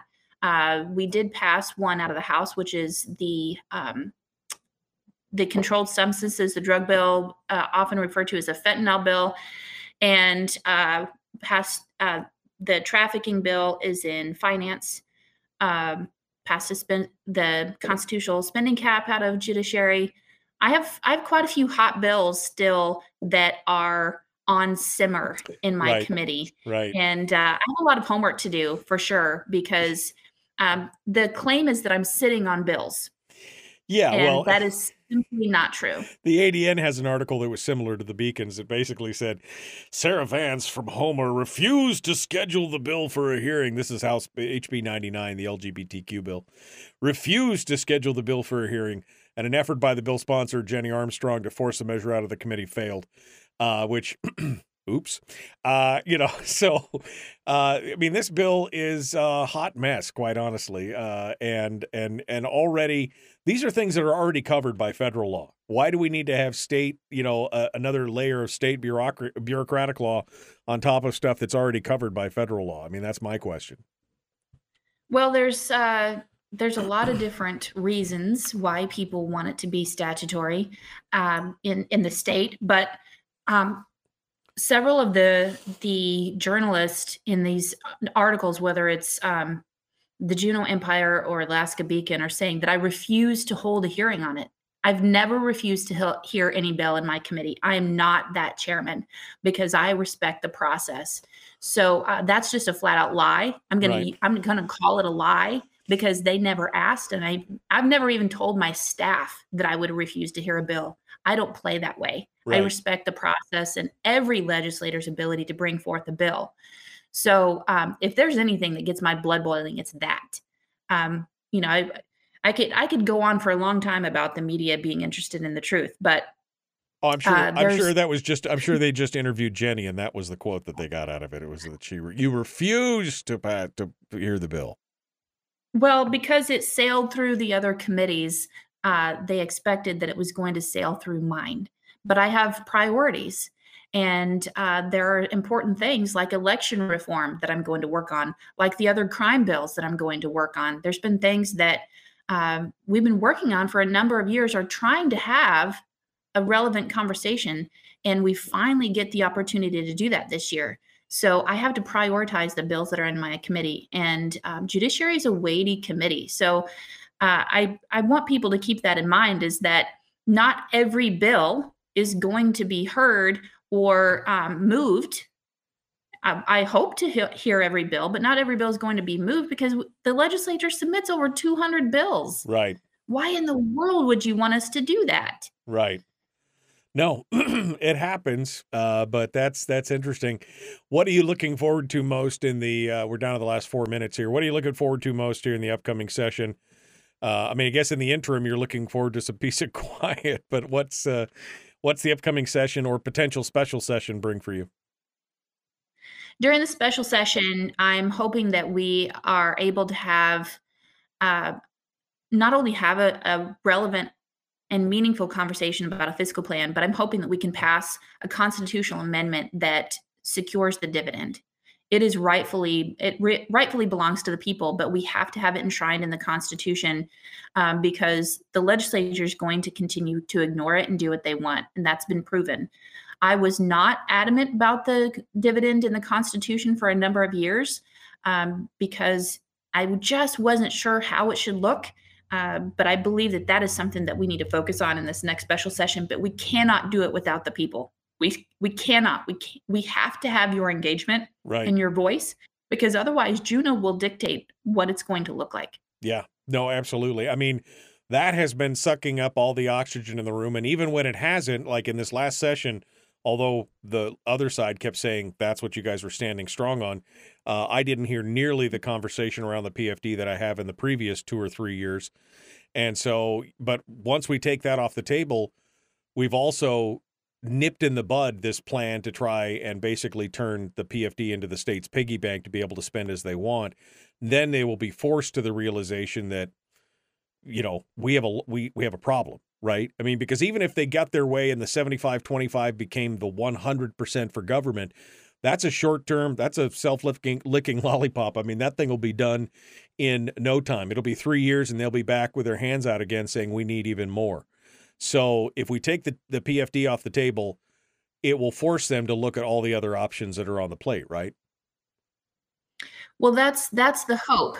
But I don't know that we'll be able to find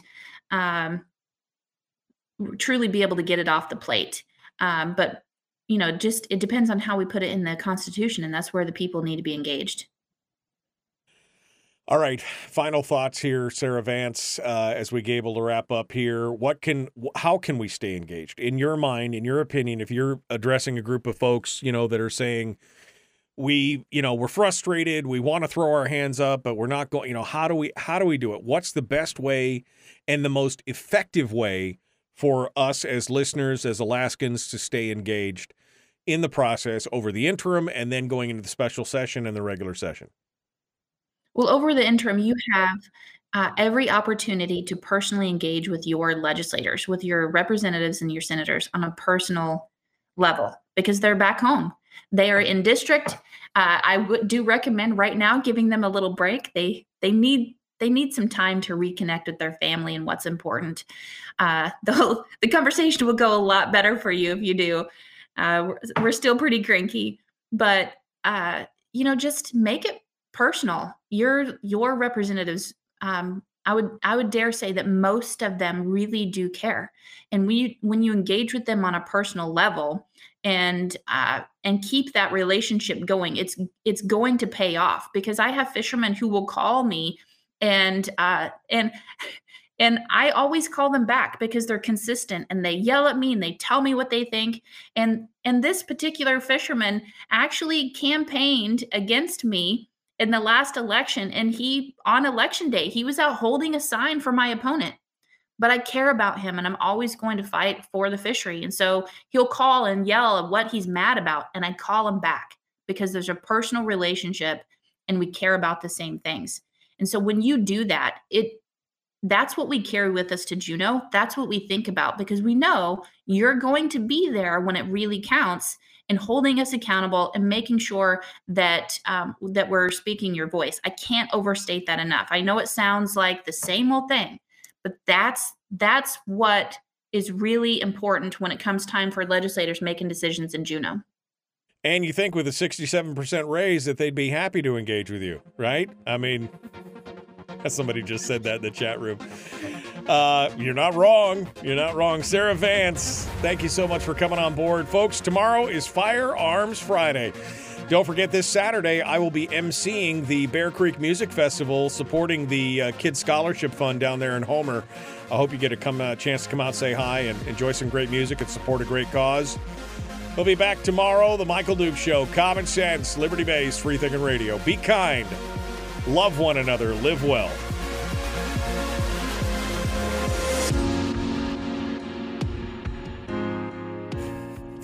Final.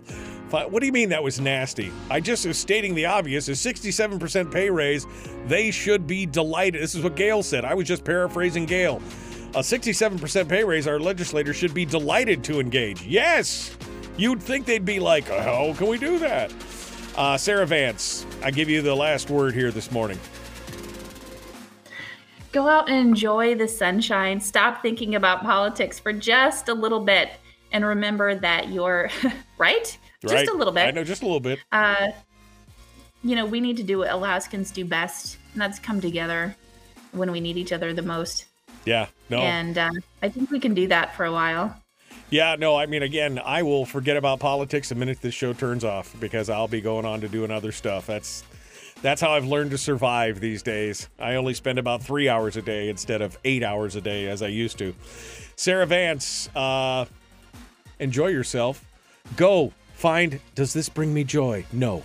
Just go pitch some stuff out and feel better about it. Thank you so much for coming on board. I appreciate it. Have a great drive down to your favorite place on earth, Michael. That's right. I'm going to be there. Thank you so much, Sarah. Appreciate it. All right, folks. That takes us to the end of the show today. I got to go. We will see you tomorrow. Have a great day.